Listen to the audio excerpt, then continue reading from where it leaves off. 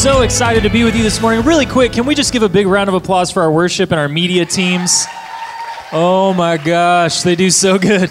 That first song was amazing. I kind of just want them to do it again, over and over again, and never stop ever, because it was awesome. Hey, I'm so excited to be with you this morning. If I haven't met you already, my name is Brandon, and I get the joy of serving as the worship pastor here at Living Church. And so you guys know that I'm excited to be continuing in our series, Worship Is, right? Everybody say, Worship Is. Right? I should be excited because worship pastor, it's like 50% of my job title. If I weren't excited, I'd have some serious life evaluating to do. So I'm very, very excited to be continuing this series this morning. Hey, I'm also really excited just to hit one quick announcement before we jump in today. I am so excited about an event that we have coming up on October 8th. Everybody say October 8th. We are going to be celebrating the, almost said 10th, the 7th anniversary of Living Church, right? Isn't that amazing? 7 years. I had this moment the other day when I was driving down Walnut Creek, and I was like, I've lived in Mansfield for 7 years. I think that's longer than I've lived anywhere. It's pretty incredible. So we're going to be at the lot downtown. We're going to invite the entire city to come. We want as many people to come as they can. There's going to be games and food trucks and a time of worship. It's going to be incredible, an incredible time to not only celebrate what God has done in Living Church, but to also show the community, hey, this is who Living Church is, right? This is how we worship. This is what we believe, and this is the God that we worship. And so everybody say, I'm going to be there. All right, I'm glad. I'm gonna be there too. So we're going to be glad when that happens. It's going to be awesome. And thank you always as Pastor Trustin just for giving me the opportunity to speak, for believing in the leaders around you. I say this a lot, but this is the sign of a healthy, mature leader that leads a healthy, mature church, right? It's all too easy to micromanage and to hold the reins really tight and to do everything himself, but that's not the man that Pastor Trustin is. He believes in the people around him, and not only does he believe in them, let's give him a hand.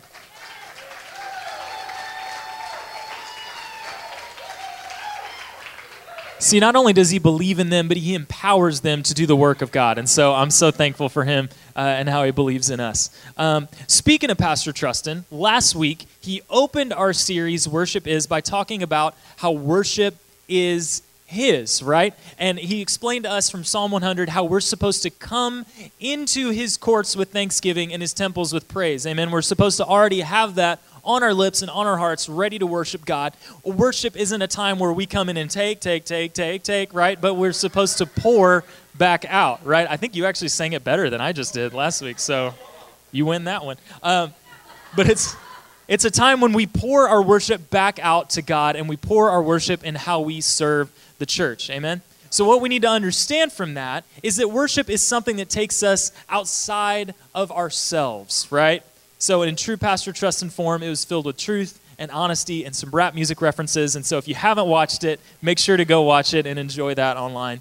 And so today I want to continue in that vein and talk about how worship is mine, right? You might say, well, wait a minute, Brandon. I thought you just said worship is his. It doesn't belong to me, but it belongs to him. To which I would say, you're absolutely right. Thank you so much for paying attention. You must have been taking notes. God bless you. It's awesome.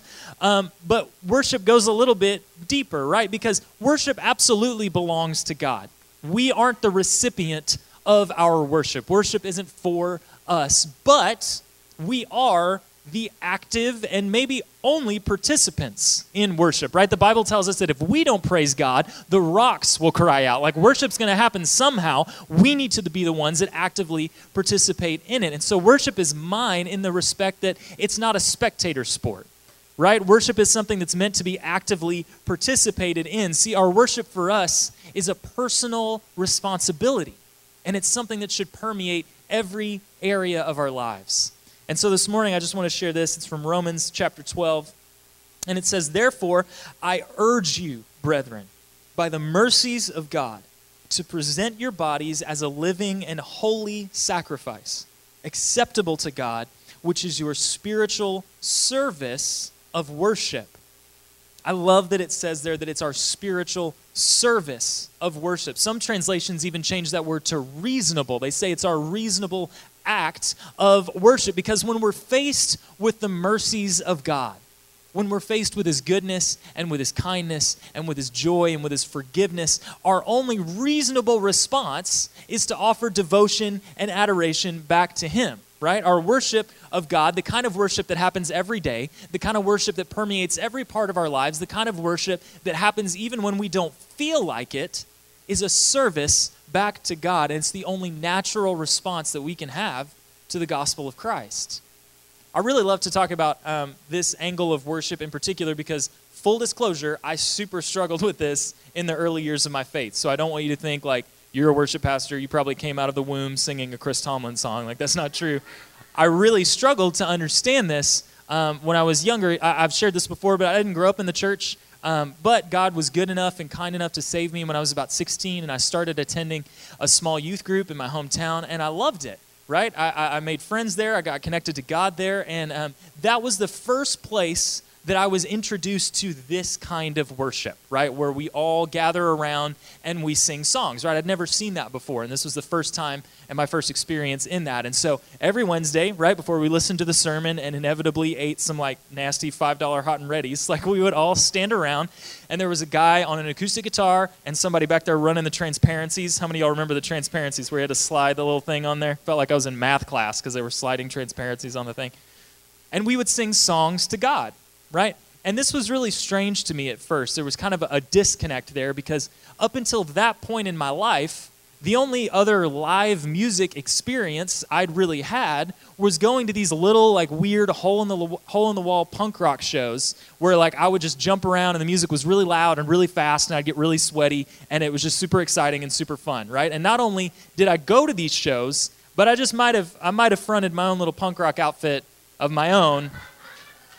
Don't know if you guys heard of us, but we're pretty big in the Ellis County punk rock scene, so kind of a big deal. But I debated on whether or not I should show you guys a picture. I thought about showing you a picture today. No.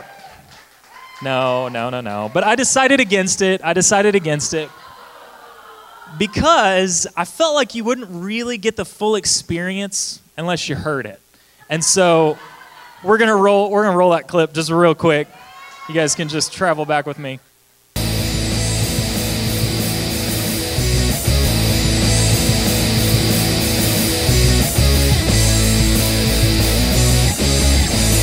Wait for it. It's so cold. I know the arms cross you so slow. All right, that's enough of that. Thank you. But, like, y'all remember back to, like, the early to mid 2000s when, like, Blink-182 was a thing and everybody they thought that was super fun. So, yeah, man, it just gets worse from there too. Like, it just goes downhill from there. Thank you, God, for saving me. Man. So given my current understanding of live music, given my current understanding of what that was, worship was really hard for me. There was a disconnect. There was this void, this emptiness there, because rather than feeling like I was singing truth in the Spirit as an adopted son of God with the rest of the bride of Christ, I just kind of felt like I was taking part in a bad session of Christian karaoke, right? It was just empty. There was something missing. And it wasn't the youth pastor's fault. It wasn't the worship leader's fault. It wasn't anyone's fault. I just got caught up in the fact that I didn't really like the songs very much, right? Rather than my worship being an expression of all the things God has done for me, it felt like something that was outside of me. It existed in this time slot during a service at a church, but outside of that, it didn't really have any bearing on my day-to-day life. Like, I didn't go home and sing these songs in my bedroom, right? Obviously. I didn't go home and think about the truths of these songs and the truths that they were representing throughout my week. I just left it there, and I went home feeling like, what did I just do? I think part of the issue I was struggling with, and honestly part of the issue that some of us may be struggling with today is I was confusing my part of speech. You guys remember parts of speech? Like, let's go back to elementary school English really quick. And we had these things called parts of speech. Yeah, Ephraim just gave me a thumbs up, my English teacher friend. Correct me if I'm wrong on any of this later. But we had these things called nouns, right? You guys remember a noun? Okay, they describe a person, place, or thing. See, you're so smart. Thank you, Schoolhouse Rock. We all know that. Nouns are good and important, right? We need nouns in our faith. In the Bible, God is a noun. Jesus is a noun. The Holy Spirit is a noun. We need nouns to identify things. But then there's also this thing called a verb. Now, verbs are really special because they classify words that are actions, states, or occurrences. See, a verb implies movement or activity of some kind. A verb implies that someone made a decision to move or act in a way they previously had not, right? And the Bible is full of verbs. Pray, teach, love, rebuke, give. All of these things are verbs. And the problem I had, and the problem that I see often in church today, is that we're trying to make our worship a noun when it was always meant to be a verb. We're trying to make our worship a noun when it was always meant to be a verb. See, we've got our worship music on our phone. We've got our favorite worship band we can listen to on the radio. We have a time of praise and worship when we come to church. We can go to our worship concerts and buy our worship t-shirts, and all those things are good and fine, but when we start to explain our worship as a noun, we start to distance ourselves from it. And we start to think that it only exists in a little time frame outside of our day-to-day lives. Right? Let me explain really quick. So this is a ball, right? A ball is a noun, okay? I can do all kinds of things with this ball. I can throw it up in the air. I can toss it to a friend. I can roll it on the ground, all sorts of fun things. Now, let's assume that this ball is your worship. If you would say that your worship is a noun, right? Let's just pretend this ball is your worship, if you would say that your worship is a noun. And so when we walk in on a Sunday, we can pick it up, and maybe we can toss it around a little bit. We can throw it back and forth to our friends, and if the band really gets going, I might even lift it up a little bit. But do you know what I'm going to do with this ball, with my worship, when I leave service? I'm just going to sit it down and leave it right there so I can come back to it next week. Right? That's what happens when we begin to identify our worship as a noun. See, my identity isn't found in this ball. I don't have any real connection to this ball. This ball isn't really meaningful to me. I can use it when I want it, and I can leave it behind when I don't. I can do things at a certain time with this ball, but I will never be the ball or embody its actions. How many of us are doing the same thing with our worship? How many of us pick up our worship on a Sunday morning when everything's feeling just right and everything's going really well, and we go through the motions and we do some worshipful things, but then we leave it right here so we can come back to it next week? See, we're doing something involving worship. We just aren't allowing ourselves to become worshipers because we're treating our worship like a noun instead of a verb. See, our worship can never be relegated to being a noun. When we do that, our worship becomes just like this ball. It becomes something that exists outside of us. It becomes something that is relegated to a time and a place and a space. We have no skin in the game. It's something that stays at the church on Sunday mornings, and it's something that others can pick up and hand us if we feel like taking it. We can't ever make our worship a noun. It has to be a verb. See, there are a couple of really dangerous and harmful things that happen when we treat our worship like a noun instead of a verb. And the first is this: it leads us into a life of empty religious routine. It leads us into a life of empty religious routine. See, this is what makes worship boring. Like, I really struggled with that when I was a teenager. It was boring, man. I didn't want to do it. It didn't really engage. It didn't really engage me. But that's what happens when it leads us into a life of empty religious routine, because we fail to see the fruit of our worship permeating our entire lives. This is what causes us to become a spectator in the midst of God's presence. This is what causes us to give up the commandments of God for empty, vain traditions. See, Jesus would deal with this issue in Matthew 15. He was addressing a question from a group of Pharisees. And if you didn't know, the Pharisees were the Jewish religious leaders of the time, and long story short, they were just a bunch of big fat fakers, right? And they had forgotten the true commandments of God. And instead, they were steeped in religious ritual and routine. See, they used their worship as a noun, often as a weapon, and usually to the injury of others. And so they come to Jesus and they ask him this. It says in verse 1, Then some Pharisees and teachers of the law came to Jesus from Jerusalem and asked, Why do your disciples break the tradition of the elders? They don't wash their hands before they eat. They're basically asking Jesus, hey, why don't you and your disciples worship like we think you should? And so Jesus replies, and he says this, And why do you break the command of God for the sake of your tradition? Boom, roasted, right? Just got Jesus jacked like it hurts. Okay, then he goes on, right? He's not done there. He goes on in verse 6, and he says, Thus you nullify the word of God for the sake of your tradition. You hypocrites. Isaiah was right when he prophesied about you. These people honor me with their lips, but their hearts are far from me. They worship me in vain, and their teachings are merely human rules. Ouch. How many of us have maybe fallen into this? Maybe even accidentally. How many of us have allowed ourselves to become crusty, dusty versions of our former selves as we hold on to legalism and what we have determined to be right? See, I'd like to believe that maybe at one point in their lives, the Pharisees might have loved God. I don't know. But they allowed their wrong understanding of worship to warp their ability to worship.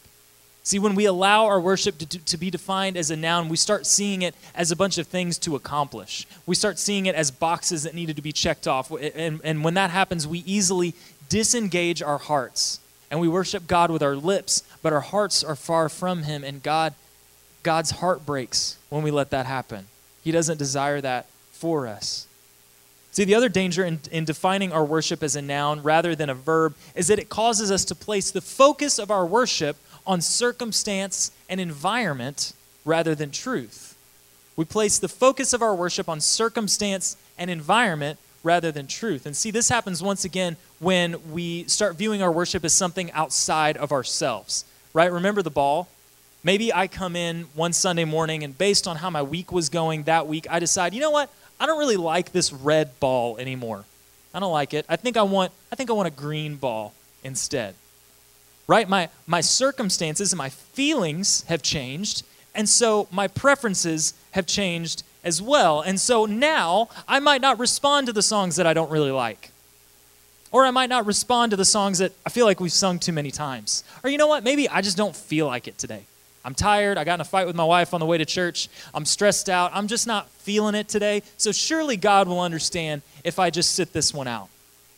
Maybe I'll worship if it's at the right volume level or the temperature of the room's just right or the sun passes over the moon again and the wind blows in from the east, right? Then I'll be ready to worship because it's all based on how I'm feeling.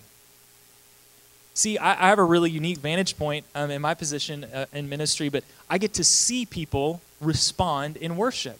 And can I tell you, it's incredibly encouraging. I wish I could bring you all up here so you could watch yourselves respond in worship. It's amazing to see some of you whose stories I know and whose situations I know, and to see you process with God through worship, and to see you worship through difficulty. It's incredibly encouraging.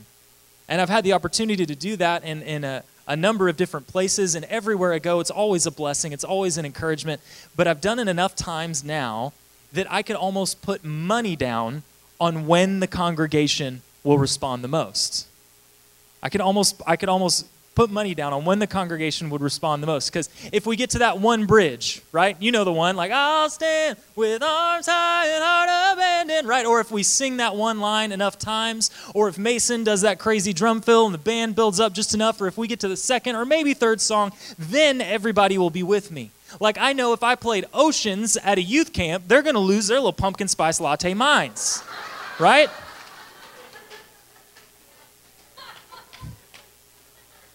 I love youth, and I love Oceans. I don't love pumpkin spice lattes. But it's when we tie our worship with our feelings that we need a warm-up song. Do you guys know what I'm talking about? When we tie our worship with our feelings, we need a warm-up song. You guys know the warm-up song, right? It tends to be the first song in service. It's when everybody's still wrapping up their conversation outside and we're shuffling in. We've got our coffee. We're trying not to spill it on anybody, right? And it's the song that when we're tying our worship with our feelings, it's the song that we need about 5 minutes to warm up to the realization that God is worthy of our praise. We need the time to warm up to the realization that, oh, right, God is worthy. God is good. I remember now. Why do we think that works? That doesn't work in any other area of our lives, does it? If I came into work on Monday and I looked at Pastor Trustin, I said, hey, man, I think I want to get some stuff done today, but I'm just going to need a few minutes for you to just remind me why I work here. I'm not super feeling it today, so if you could, just let me know. Or even worse, how eroding would it be in my relationship with my wife if I got home from work every day and I stopped at the front door and I said, honey, I'm going to need about 5 minutes for you to remind me of all of the reasons why I married you. I'm going to need about 5 minutes. I'm just going to stand here with my arms crossed and just a blank stare on my face, and I need you to remind me why I should participate in our marriage. And depending on how good you do, depending on how convincing you are, then I'll see what I can do. How many of you know that I probably wouldn't have a job or a marriage for very long, right? No, we're called to live out lives of worship. Just like Pastor Trustin taught last week, we're called to come into his courts with thanksgiving, to enter his gates with praise already on our hearts and our lips. Our worship should be vibrant and passionate, right? And even more than that, God is in the midst of our worship. Associating our worship as a noun instead of a verb is what causes our worship to become Christian karaoke. It's what causes it to be follow the bouncing ball until we're done, right? It's what causes it to feel weird. Like when I was in high school first learning about this, it felt weird to me. And honestly, if you just list out what we're doing, it's kind of strange, right? We all come in, we stand, we face one direction, and we sing songs to a wall. And that would be weird in any other context. But we sing because Jesus has risen. We sing because what he does in our lives day after day. We don't sing because we're obligated. We sing because God abides in the praises of his people. His presence is here with us, and we sing because we're free. We sing because he's with us. God is worthy of our worship. Okay, so that's all great, Brandon. I know now that I can't define my worship as a noun. It has to be a verb. So what do I do now? Well, I'm so glad that you asked questions that I've already answered in my notes. The first and maybe only thing we need to do in order to course correct, in order to shift our worship from being a noun to being a verb, is we have to become a worshiper. Everybody say become, right? We have to become a worshiper. See, verbs imply action, but action doesn't happen out of nowhere, right? Like this podium isn't going to do anything if nothing acts on it, right? It's going to sit here from now until the end of eternity unless there is something acting upon it, unless it is moved in some way, then it will take on action. See, in order for us to define our worship as a verb, we have to become a worshiper. But becoming a worshiper takes us moving into action. But there's some good news today. There's some good news in that you are already a worshiper. Did you know that? Good news, take a deep breath. You are already a worshiper. See, we all worship something. The question is, what are we choosing to worship? We all worship something, but what are you choosing to worship? C.S. Lewis would say this in his book, Mere Christianity. If I find in myself desires which nothing in this world can satisfy, the only logical explanation is that I was made for another world. Now don't freak out, right? He's not saying we're all space aliens and like one day there's going to be a spaceship that's going to pick us all up and take us home. Like we're not that kind of church. It's okay. But what he is saying is that we weren't made for here. Have you ever longed for something that's just nothing in this world can satisfy? Longed for love and connection and hope and joy that nothing in this world can truly give you? It's because we were made for heaven. We were made to be in the presence of God. And what happens in heaven? Worship. We were made for worshiping God. St. Augustine would say this, you have made us for yourself, O Lord, and our hearts are restless until they find their rest in you. He's made us for himself. Our soul longs and even faints for the courts of God. That's from the Psalms. See, we already long to worship something. So do you know why you binge watch that show on Netflix? It's because you worship. Do you know why you wouldn't miss a Cowboys game if your life depended on it? It's because you worship. Do you know why you've already checked your Instagram feed 6 times just while I've been speaking? It's because you worship. Do you know why I sat and wrote all these angsty, weird punk rock songs in my bedroom? It's because I wanted to worship. Right? And none of those things are inherently bad, but what becomes bad is when we try to plug holes in ourselves with worthless things. When those holes were only ever meant to be filled with the presence of God. Right? It's like some little kid's toy with the pegs and the holes, and we spend so much of our worship energy trying to cram a square peg into a round hole when the key was the presence of God all along. In Psalm 101, David says this, I will sing of steadfast love and justice To you, O Lord, I will make music. He's worshiping. I will ponder the way that is blameless. He's worshiping with his thoughts. Oh, when will you come to me? See, he's longing. I will walk with integrity of heart within my house. He's worshiping with his actions. I will not set before my eyes anything that is worthless. See, our worship lives and dies on the altar of worthlessness. Instead of deciding to give his heart over to worthless things, David makes the determination to worship God, to give his heart to God through his worship. He commits to thinking about the ways of the Lord, to walking in integrity in his house, to not setting before his eyes anything that is worthless. And David would be someone to listen to in this subject, because throughout his entire life, David was a worshiper. No matter what circumstance or what situation he came up against, David worshiped through it. So when David was hiding in a cave for weeks at a time, he didn't run to a Netflix original, right? He ran to the presence of God. When King Saul took attempt after attempt at David's life, he didn't run to his Instagram feed to see if he had lost any followers that day. He ran to the presence of God.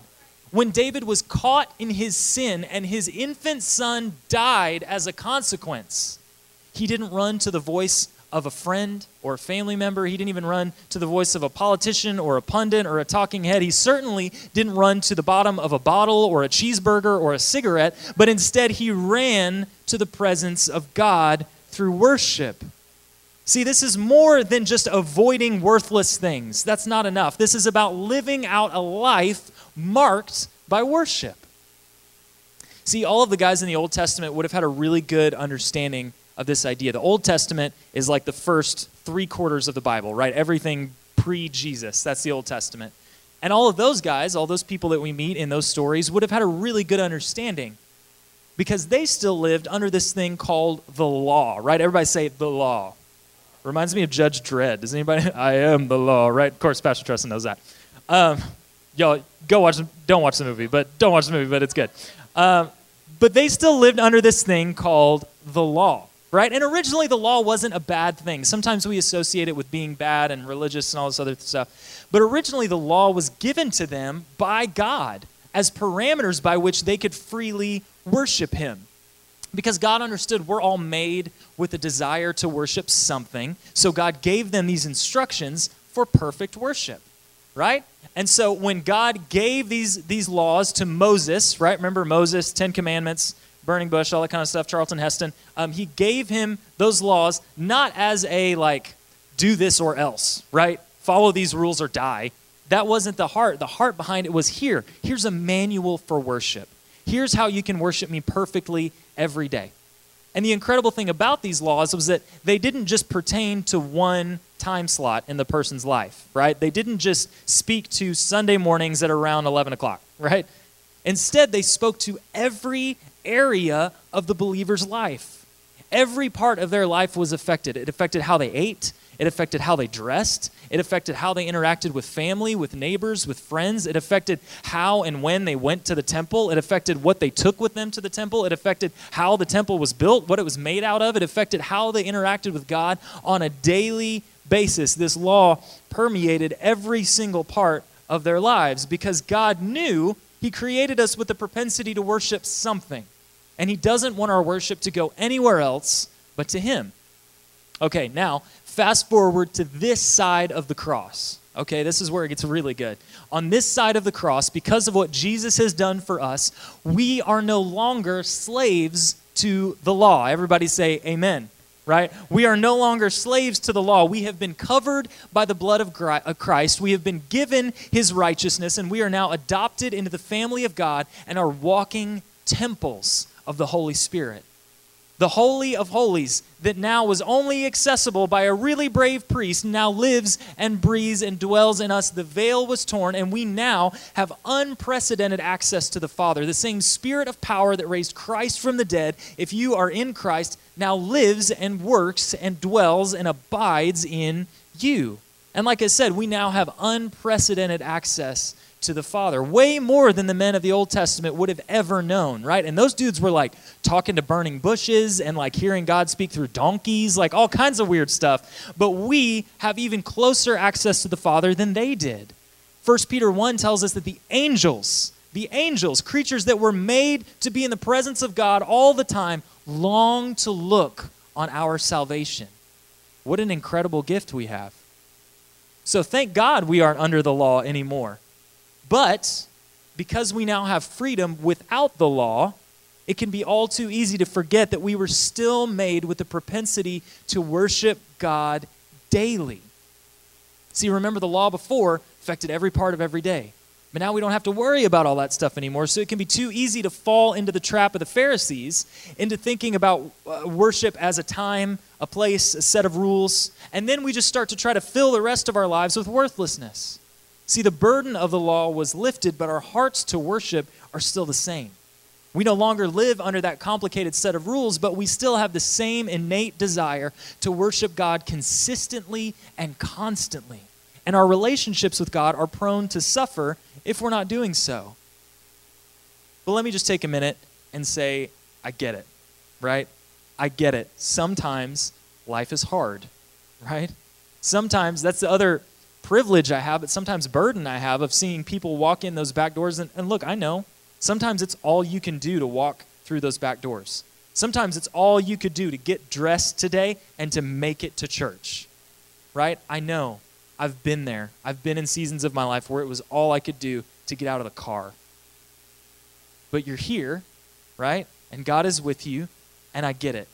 I also understand that sometimes our lives can just be so filled with stuff. It can be so filled with things we've got to do and appointments we have to make and stress and schedules that we're lucky if we get to crack our Bibles open at all, right? But I get that. But I also understand that my worship on a Sunday morning is drastically affected by my worship Monday through Saturday, right? And if I'm not devoting myself to God daily, my ability to sing songs in His presence with His people diminishes.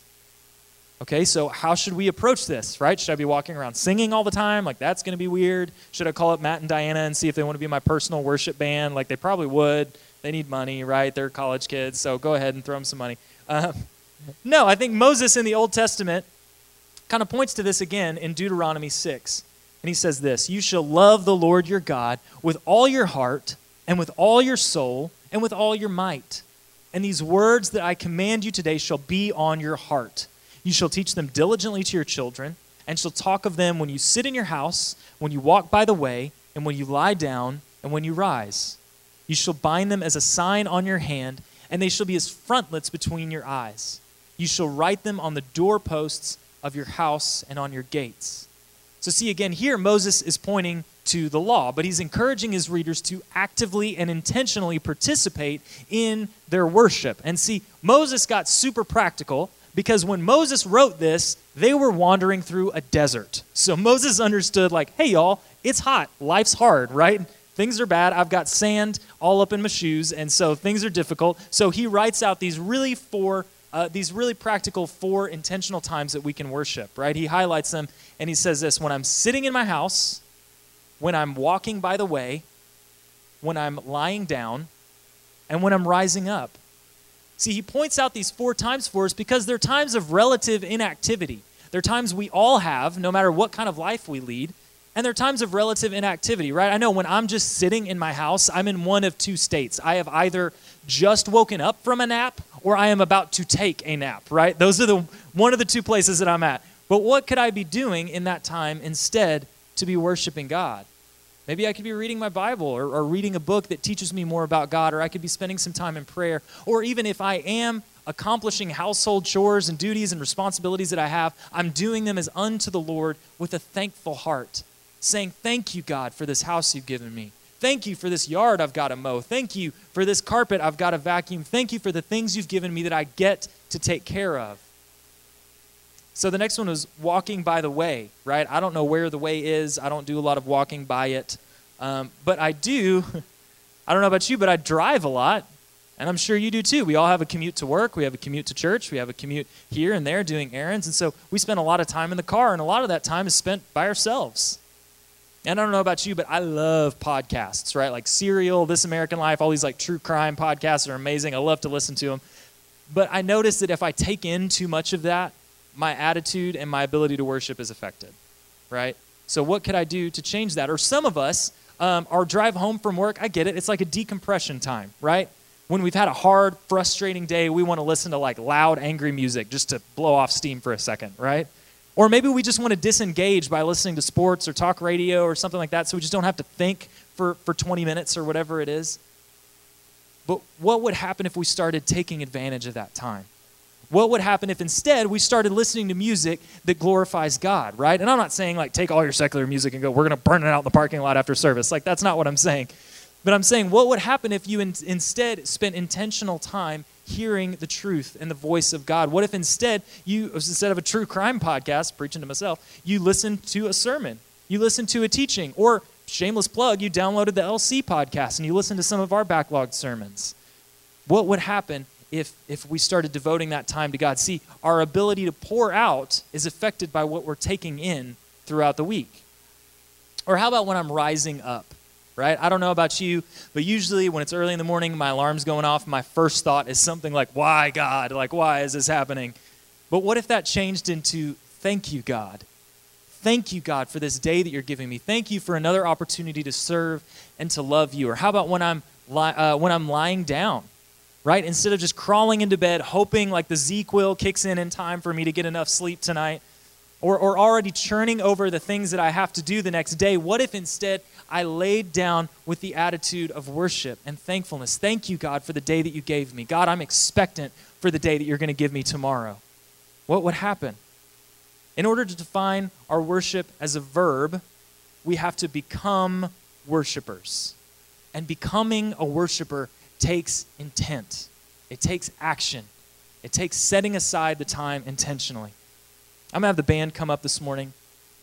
And as they come, I would just like to read this passage of Scripture again. I read Romans 12 at the beginning, and I'd like to share it with you one more time. It says this, "Therefore I urge you, brethren, by the mercies of God, to present your bodies as a living and holy sacrifice, acceptable to God, which is your spiritual service of worship."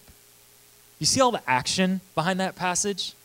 See, we are called to present ourselves daily to God as our spiritual act of worship. That word spiritual there in the Greek is the word logikos. It's where we get the word logic, right? That's why a lot of translations change that word to the word reasonable. Just like I said before, our only reasonable response to the mercy of God, our only reasonable response to the goodness of Christ is to be moved to active, participatory worship.